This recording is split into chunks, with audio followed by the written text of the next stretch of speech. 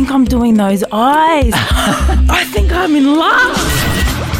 It was terrifying. The pain, the fear of being eaten. I was drowning at the same time. I just accepted that I was going to die. Was there a bit of fandom for you when he came on? Oh, huge. And I did not try to hide. Did not try to hide it at all. Out of the Box with Serge Niggis on FBI.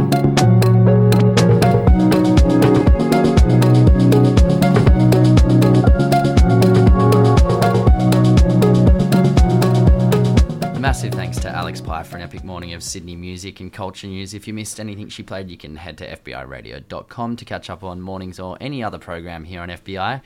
Now, I wonder how much you know about the social political issues that face Colombia.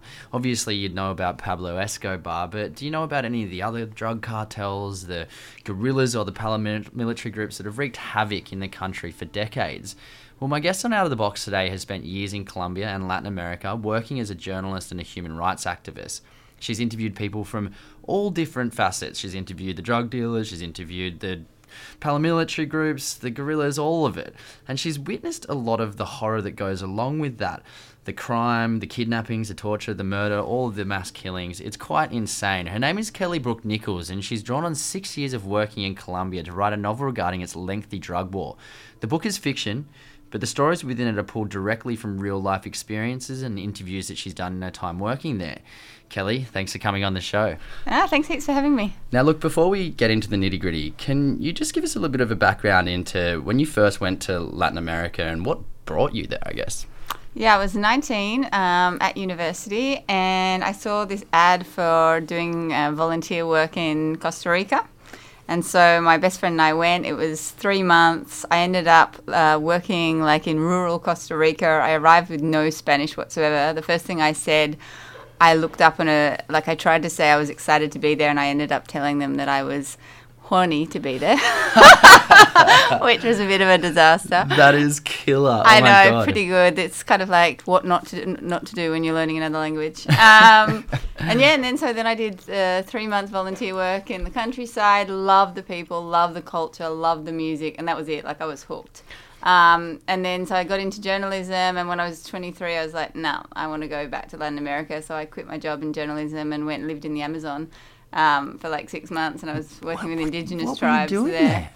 I was working, so the big oil companies were trying to come into the Amazon and exploit them, and so I was volunteering with them doing workshops on the impact that it would have.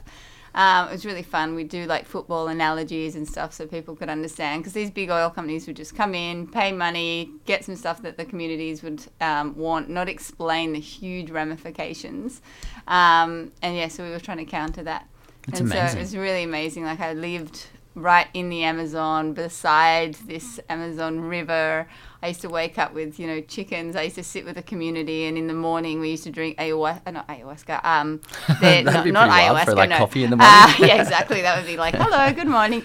No, this tea that they had, and they used to like ask me to tell my dreams every morning, and they would analyze the dreams and what it meant, and that was like how the day started. It was very, very cool. That's awesome. It's culturally so different, isn't it? But I mean, and were there animals just walking around everywhere? All these incredible animals, all that kind of stuff. Yeah, and I was so paranoid about snakes, because there's snakes everywhere. And so I was working for this organisation that was 16 different communities, so travelled around a lot.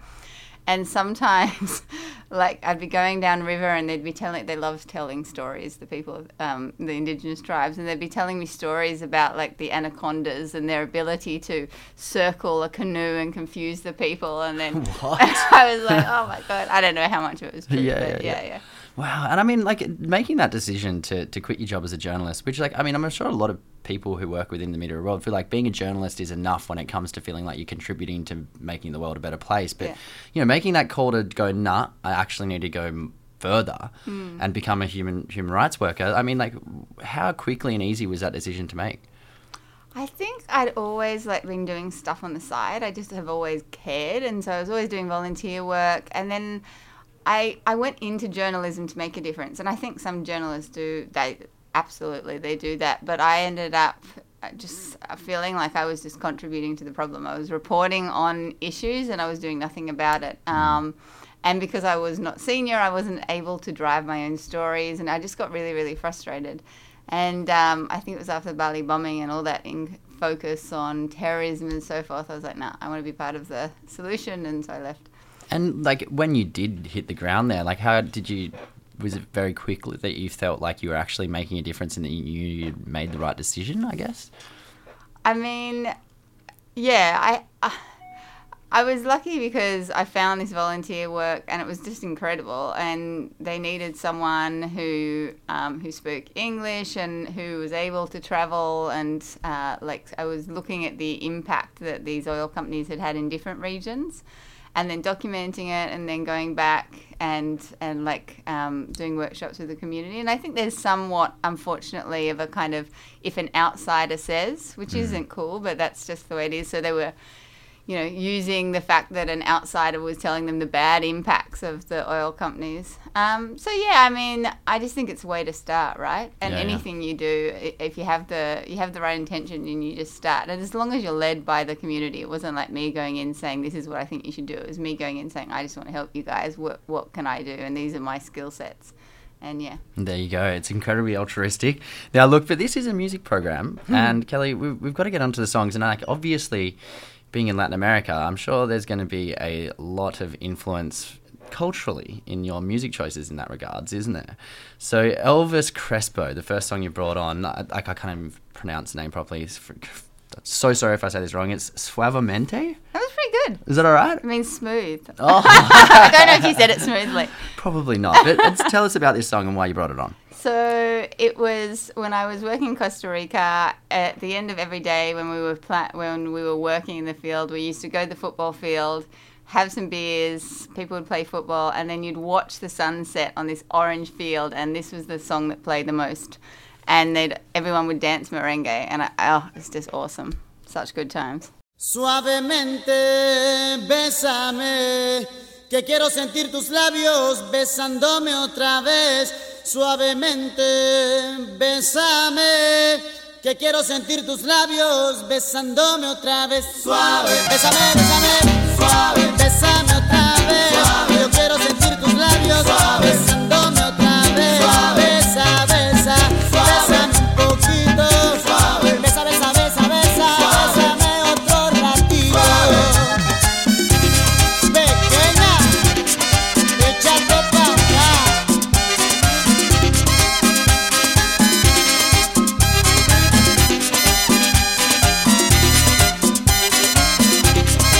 Cuando tú me besas, me siento en el aire.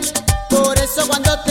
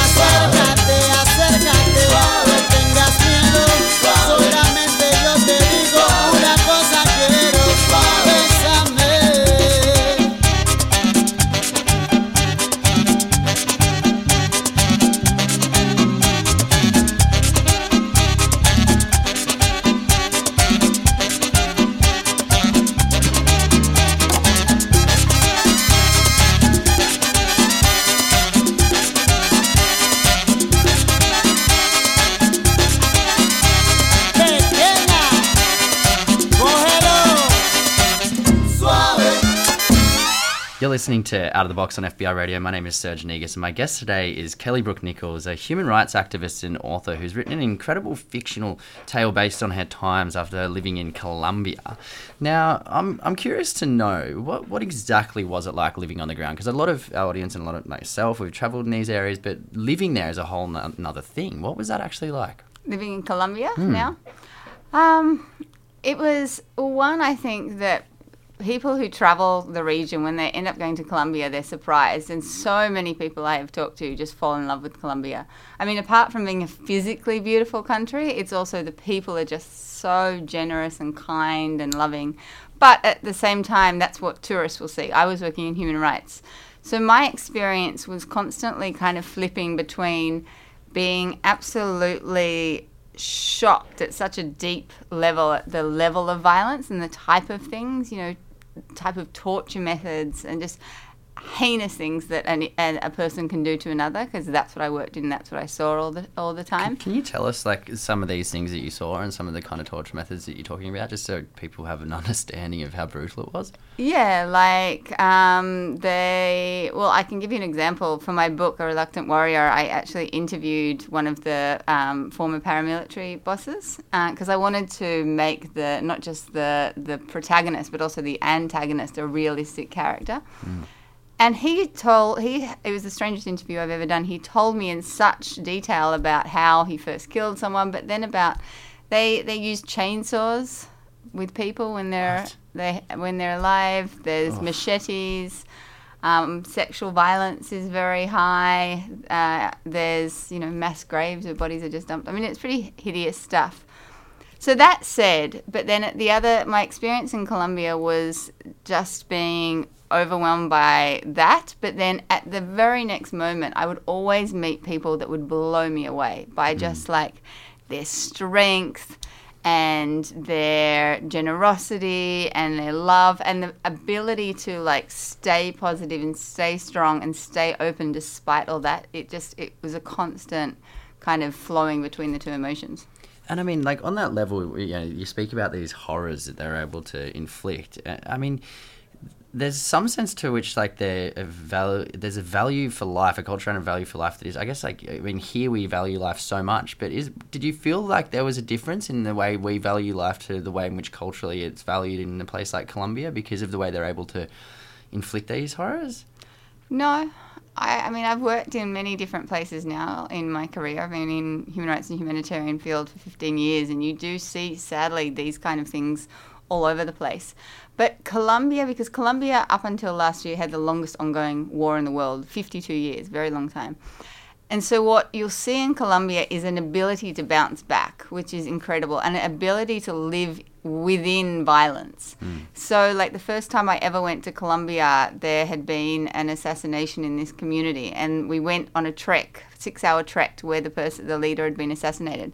And the whole way up, you would never have an idea what we were doing. The people were singing, they were telling jokes, they were picking fruits and telling me to try them, like beautiful, vibrant. We got there and bang, crying, shouting, rage, but just like releasing it, not bottling it. Yeah. And it's that ability that they have to live inside the violence and not lose their sense of joy and stuff. And I don't know if maybe it's the same in places like the Middle East with ongoing tension and conflict, that people live differently. Because I think there's this idea in the West that I guess in these places where there is so much violence that there's a level to which we feel like they've become desensitized to it. But what you're saying is that's not the case at all. They've just managed to deal with it in a different way to what we were. I think that the people that inflict it have absolutely become desensitized. Like that interview I told you about with the paramilitary boss. Yeah. It was quite unbelievable about how coldly and with no emotion he could explain torturing people. And yet in the very next breath he would tell me how he was worried that his girlfriend didn't want him to continue doing this, and he didn't really want it for his daughter. And he could express love towards his daughter, and those two emotions could be in one sentence. And for me, for you, that would be utterly strange. But they've become so desensitized to the violence, Wow, it's insane. And I mean, and for you, like specifically when you were in Colombia itself, I mean, what impact did you want to have most when you were there? What was it that you wanted to do? I mean, I suppose most wanted to kind of ensure the voice of the people that are often overlooked was heard. So I was working largely with Afro-Colombian people. So people, your listeners might not know, but Colombia actually has the third largest population of African descendants outside the African continent. Wow, there you go. And they're probably the most affected group by the war. Anyway, so I was working a lot with them and just trying to highlight the impact of the war on them and get the government to do what it said it would do, basically. And was that task more or less difficult than you thought it was going to be? I think working in Colombia is always more difficult than you could ever imagine because there's so much bureaucracy and corruption. I mean, the infiltration of the paramilitary groups goes up into the highest echelons of society. Yeah, wow. And there's, like I say, there's also a lot of incredible people, but you're dealing with kind of corruption power play that you have no idea. It's crazy. It's insane stuff that we're going to get more stuck into soon, but I think it's time for another track. So the second song you brought on for us is Que Bonita Es Esta Vida by Jorge Celedon. Is that right? Muy bien.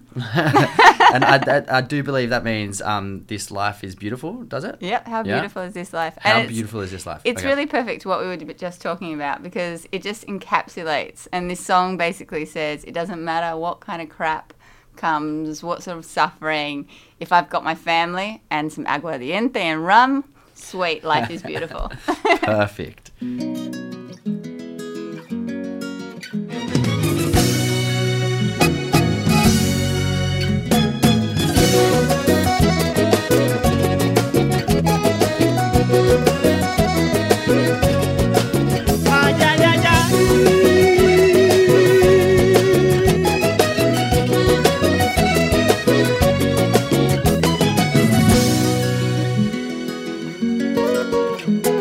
Me gusta el olor que tiene la mañana, me gusta el primer traguito de café, sentir como el sol se asoma a mi ventana y me llena la mirada de un hermoso amanecer. Me gusta escuchar la paz de las montañas, mirar los colores del atardecer, sentir en mi piel la arena de la playa y lo dulce de la caña cuando beso a mi mujer. Sé que el tiempo lleva prisa para borrarme de la lista, pero yo le digo que ¡ay, qué bonita es esta vida! Aunque a veces duela tanto y a pesar de los pesares, siempre hay alguien que nos quiere, siempre hay alguien que nos cuida. Ay, ay, ay, ay, qué bonita es esta vida. Y aunque no sea para siempre, si la vivo con mi gente, es bonita hasta la muerte con aguardiente y tequila.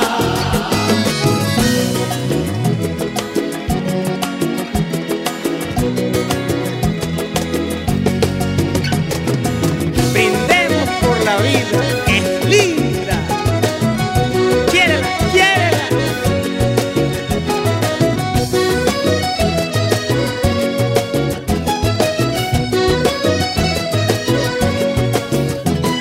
Me gusta escuchar la voz de una guitarra, brindar por aquel amigo que se fue, sentir el abrazo de la madrugada y llenarme la mirada de otro hermoso amanecer. Sé que el tiempo lleva prisa para borrarme de la lista, pero yo le digo que ¡ay, qué bonita es esta vida! Aunque a veces duela tanto y a pesar de los pesares, siempre hay alguien que nos quiere, siempre hay alguien que nos cuida. Ay, ay, ay, ay, qué bonita es esta vida. Y aunque no sea para siempre, si la vivo con mi gente, es bonita hasta la muerte con aguardiente y tequila. Ay, ay, ay, ay, qué bonita es esta vida.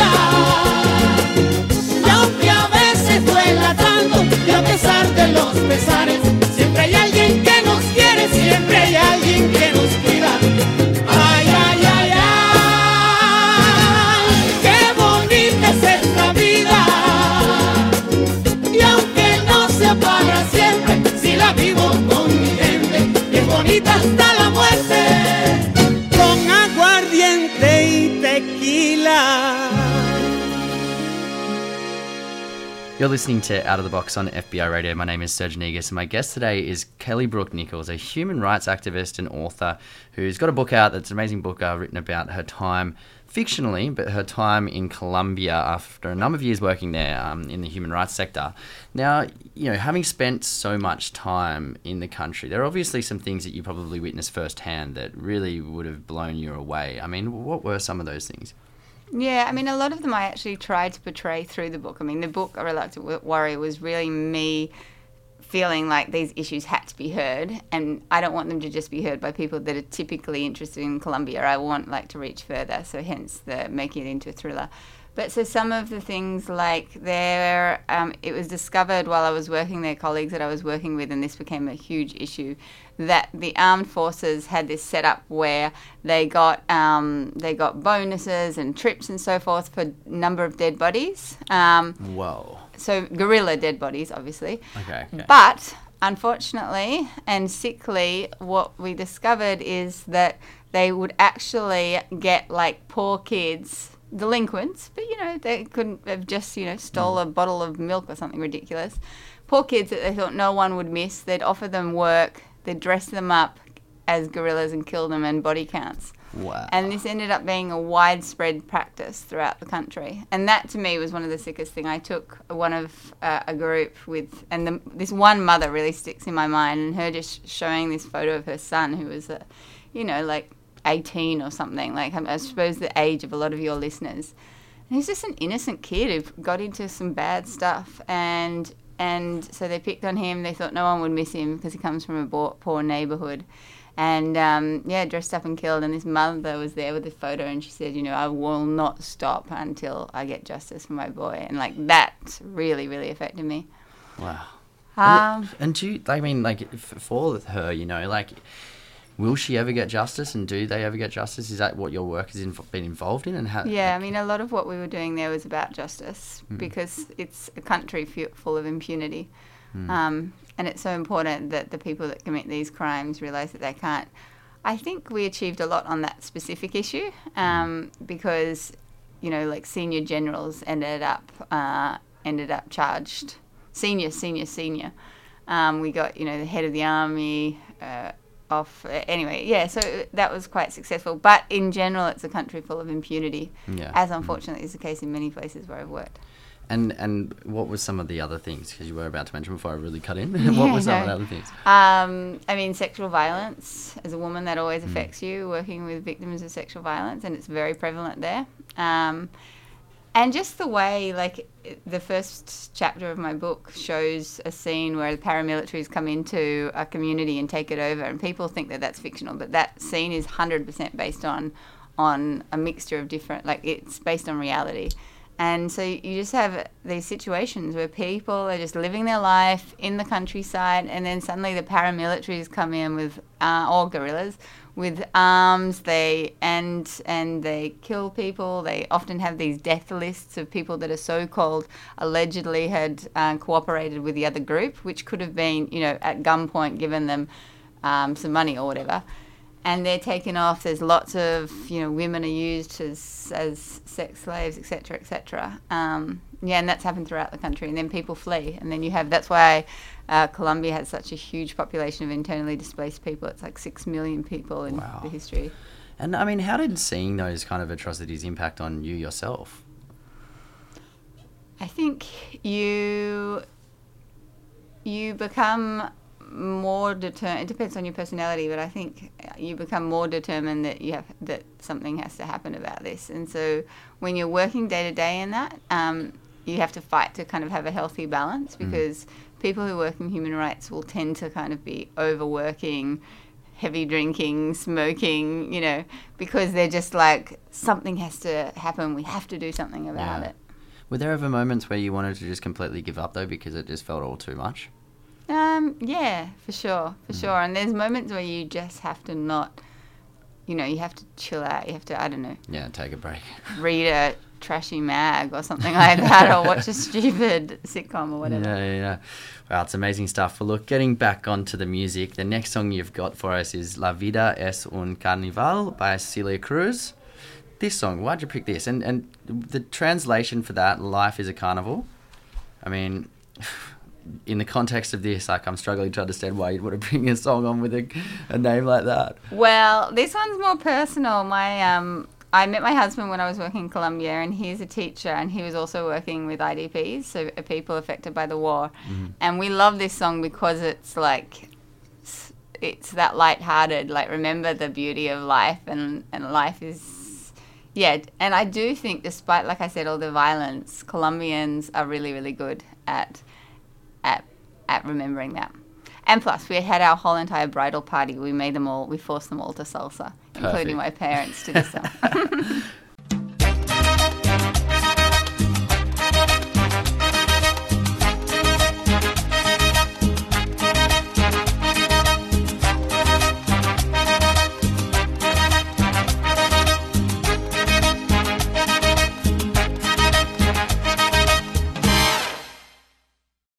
Todo aquel que piense que la vida es desigual tiene que saber que no es así, que la vida es una hermosura, hay que vivirla. Todo aquel que piense que está solo y que está mal tiene que saber que no es así, que en la vida no hay nadie solo, siempre hay alguien. Ay, no hay que llorar, llorar, la vida es un carnaval, es más bello vivir cantando. Oh, ay, no hay que llorar, llorar, la vida es un carnaval y las penas se van cantando. Oh, ay, no hay que llorar, llorar, la vida es un carnaval, es más bello vivir cantando. Oh, ay, no hay que llorar, llorar, la vida es un carnaval y las penas se van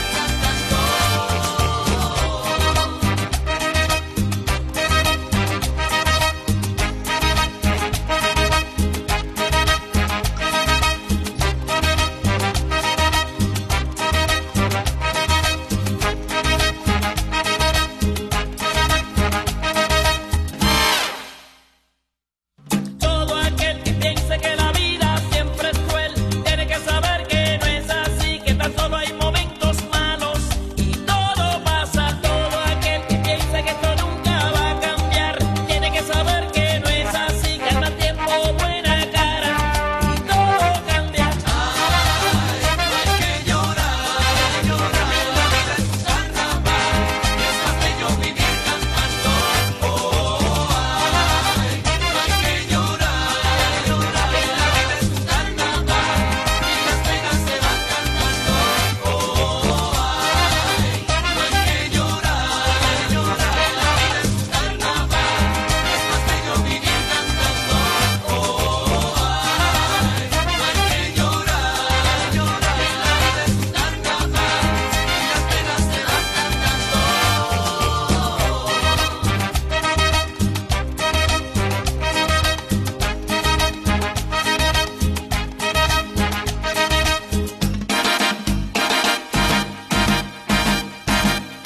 Carnaval es para reír, no hay que llorar, para gozar. Carnaval para disfrutar, vivir cantando. Carnaval, la vida es un carnaval, hay que llorar, todo podemos cantar. Carnaval, ay señores.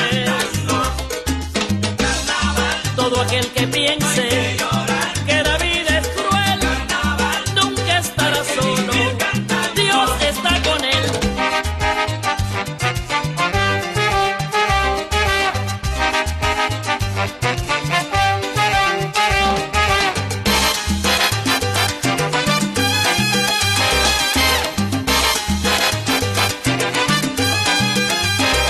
Para aquellos que se quejan tanto, para aquellos que solo critican, para aquellos que usan las armas, para aquellos que nos contaminan, para aquellos que hacen la guerra, para aquellos que viven pecando, para aquellos que nos maltratan, para aquellos que nos contagian.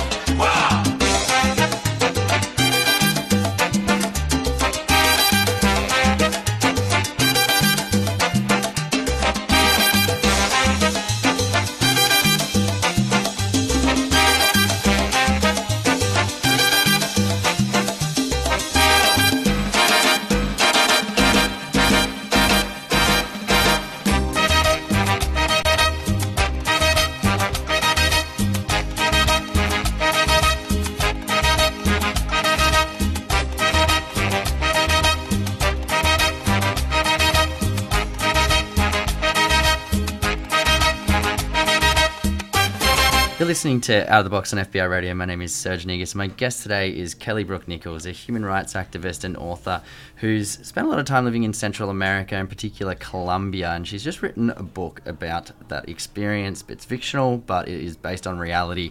Now, I mean, the drugs. Obviously, everyone has heard of Pablo Escobar. Pretty much everyone of our audience would have. Yeah. But, I mean, what is it actually like being on the ground when it comes to the drug wars that are in Colombia?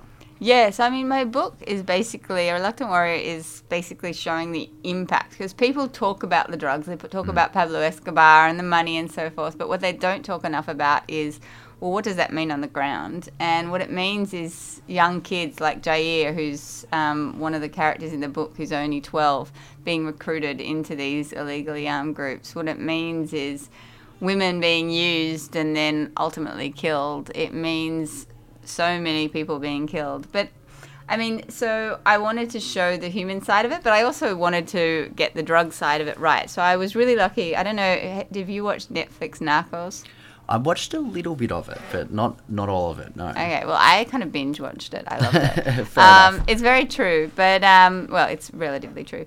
But anyway, I worked with the guy who was basically the boss of the main characters of that in real life. Wow. And he was my advisor for all the drug side of the book over several years. Great guy, amazing guy. And so in the novel, it's they're building a submarine, like a full-on Russian submarine to export drugs to the US. And you probably are like, yeah, right. But that's actually true.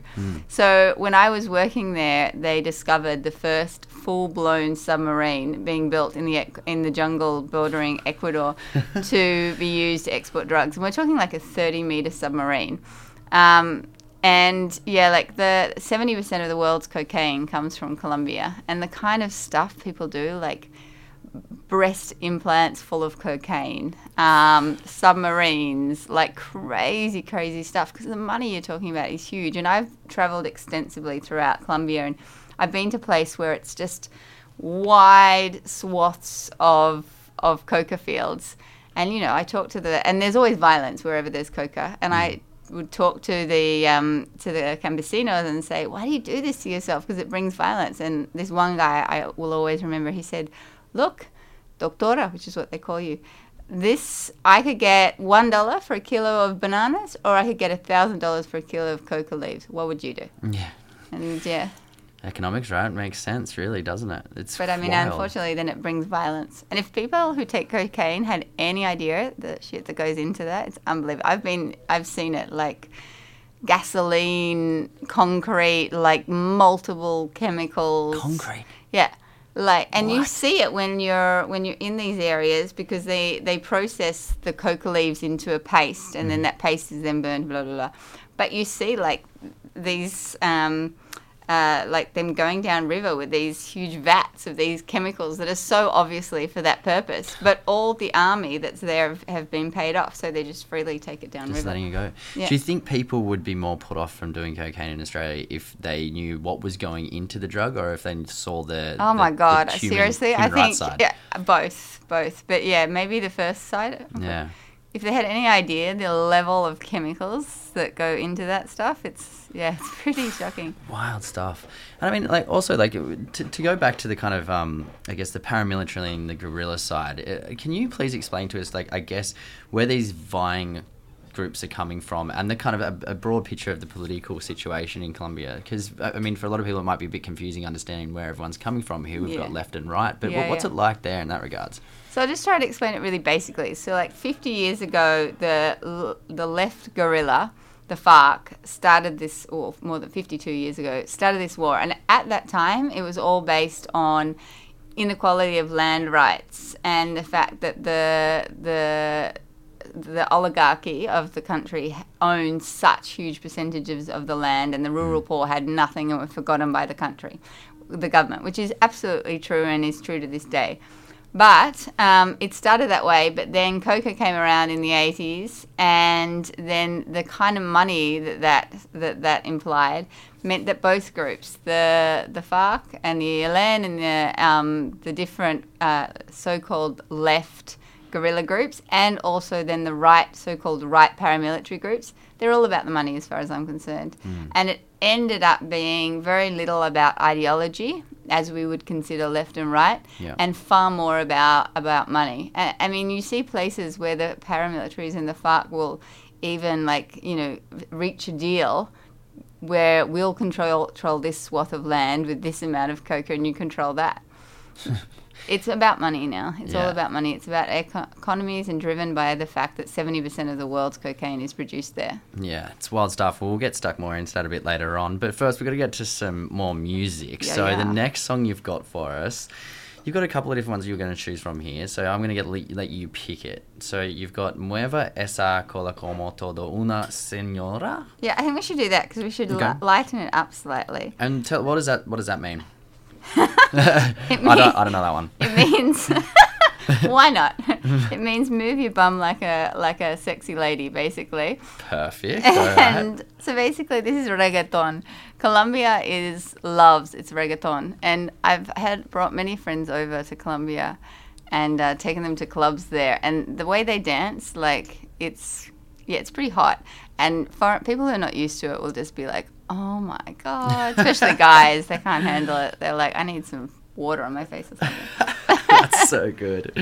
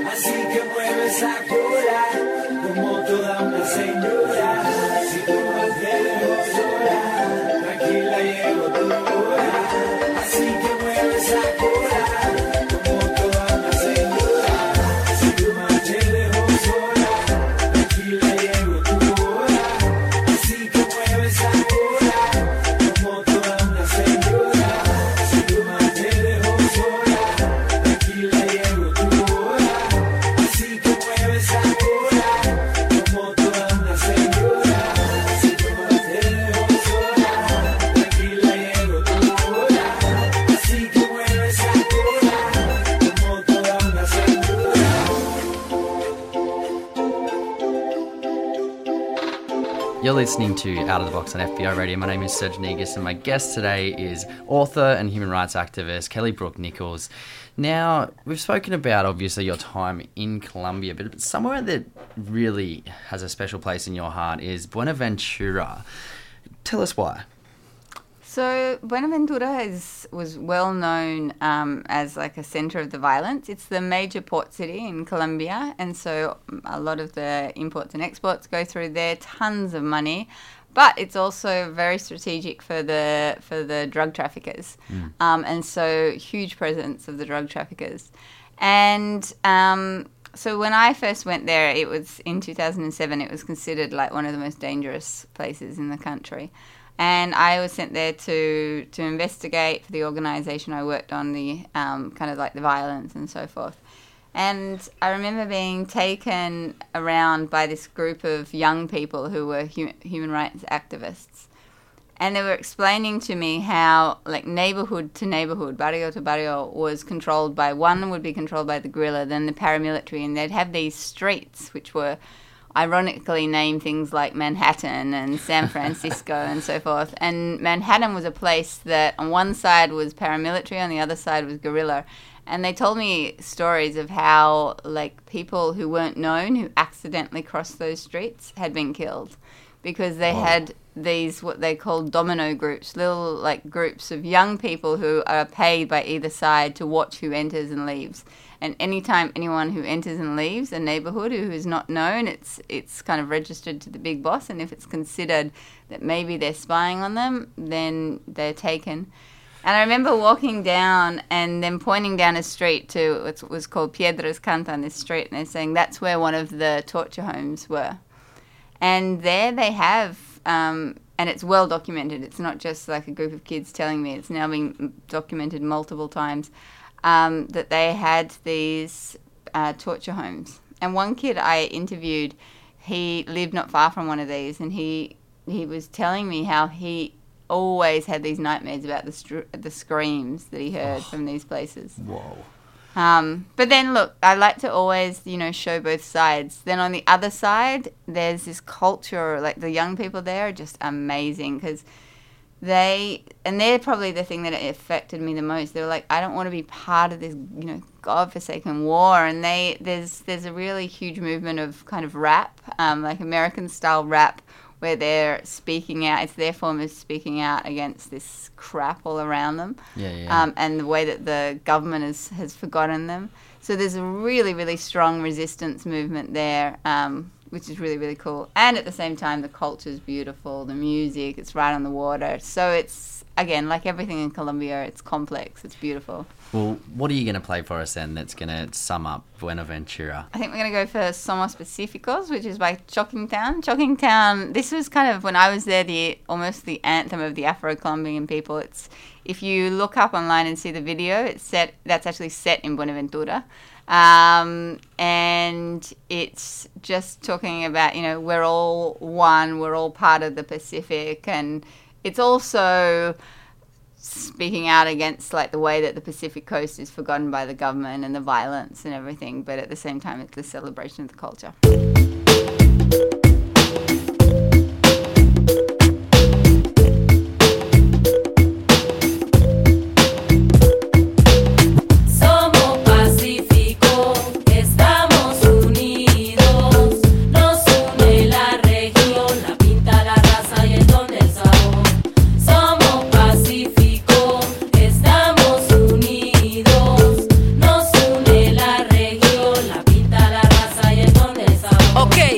Si acaso usted no conoce, en el Pacífico hay de todo para que goce. Cantaores, colores, buenos sabores y muchos santos para que adore. Ok, es toda una conexión como un corrillo. Chocó, Valle, Coco y mis paisanos de Nariño. Todo ese repertorio me produce orgullo. Y si somos tantos porque estamos tan al cucho, bueno, dejemos ese punto a un lado. Hay gente trabajando pero son contados. Allá rastrillan, hablan jergueao. Te preguntas si no has jangueao, si estás quedado, si lo has copiado, lo has vacilado, si dejaste el que está malo o te lo has rumbeado. Hay mucha calentura en Buenaventura, y si sos chocuano sos arrecho por cultura. ¡Ey! Somos Pacífico, estamos unidos, nos une la región, la pinta, la raza y el don del sabor. Somos Pacífico, estamos unidos, nos une la región, la pinta, la raza y el don del sabor. Unidos por siempre por por la sangre, coloría hasta por la tierra. No hay quien se me pierda, con un vínculo familiar que aterra. Característico en muchos de nosotros que nos reconozcan por la mama y hasta por los rostros. Étnicos, estilos que entre todos se ven. La forma de caminar, el cabello y hasta por la piel. Y dime que me va a decir que no. Escucho hablar de San Pacho, mi patrono allá en Quito, donde se ven un pico y juran que fue un beso. Donde el manjar al desayuno es plátano con queso. Y eso que no te he hablado De Buenaventura. donde se baila el currulao, salsa un poco pegado, Puerto fiel al pescado, negra grande con gran tumbao, donde se baila abajo y pasillo, al lado del río, con mis prietillos.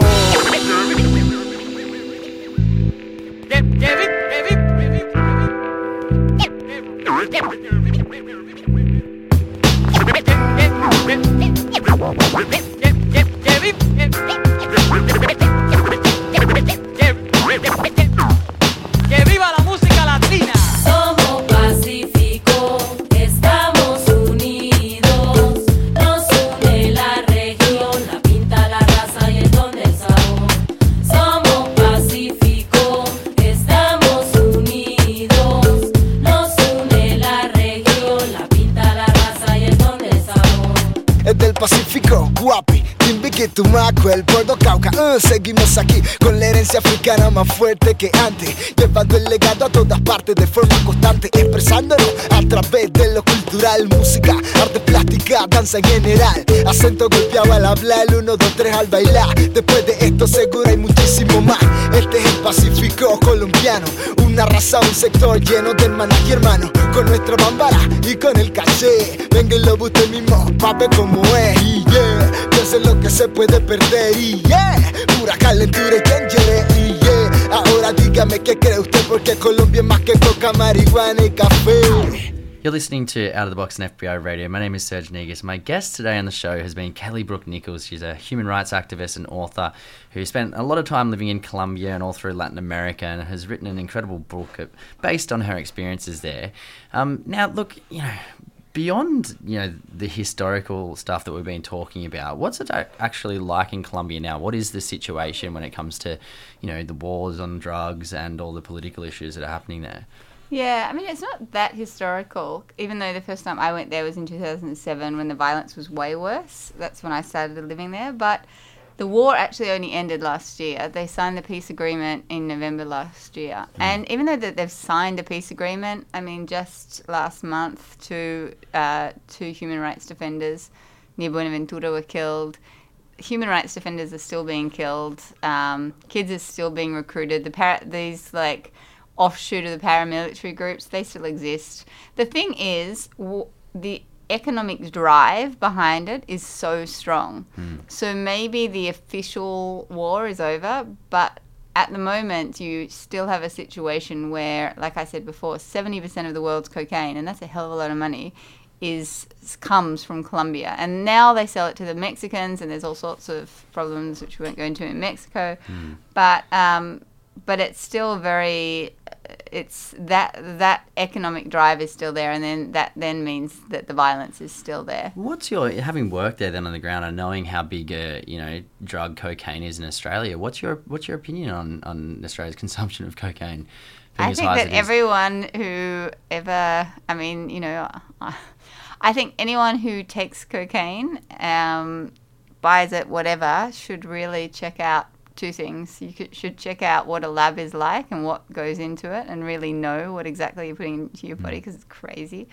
And the second is you should be aware of the violence that it creates, because directly linked to the production of that cocaine, is from the moment that coca leaf is bought, that brings prostitutes into a community, that brings illegally armed groups, and that goes downriver all the way of it being produced to exported. There's all sorts of levels of violence and lives that are ruined. So I don't want to sound like, some... Debbie Downer, but, but there's actually a really bad side to this that we all have to be honest about. But I mean, on that level, how do you think, Australia itself could help combat the war on drugs that is killing so many people in Colombia? Is there anything we could do here? Well, Australia, actually has a really high per capita level of people who use cocaine. It's actually really, really high. So, maybe just speaking more about it, like making people more aware. I don't know, I just think that if people could meet the people that are impacted by this, or even if it's maybe meeting them through reading my book, and then maybe going and checking out. I've got some links on my website where I interview Drug Enforcement Administration agents, and they talk about like how cocaine is made. Maybe if they check that out, they might be less inclined. Find another party. For sure. Substance. Well, look, thank you so much for coming on Out of the Box. It's been an absolute pleasure to have you on. Now, give us the details of where people can pick up your book if they want to. Yeah, so A Reluctant Warrior, it's available in all bookshops in Australia, and if it's not there, you can always get them to order it. It's available on Amazon, or you can come to my website where you can also get, like I said, there's tons of extra interviews and freebies and behind the scenes and so forth. So it's Kelly Brooke Nicholls, Brooke with an E, Nicholls with a double L. Amazing. And now the last song you're going to play for us today, what have you got? I think we're going for La Vamos a Tumbar by Grupo Saboreo. So if you can listen to this sitting down, congratulations, because I just love this stuff. It's called Chirimia, and it's from the Pacific coast of Colombia. And when they put on this music, nobody is sitting down. The Colombian people, while we've talked a lot about like the crap in the country, the culture is unbelievable. The music's unbelievable. The people are such... bright, sensuous, incredible people, and I think this song kind of expresses that. Kelly, thank you so much again for coming on the show. Thanks, Up next is Lunch with Bridie Tanner. Big thanks to my producer, Nicole DeParlo, and I'll be back next week.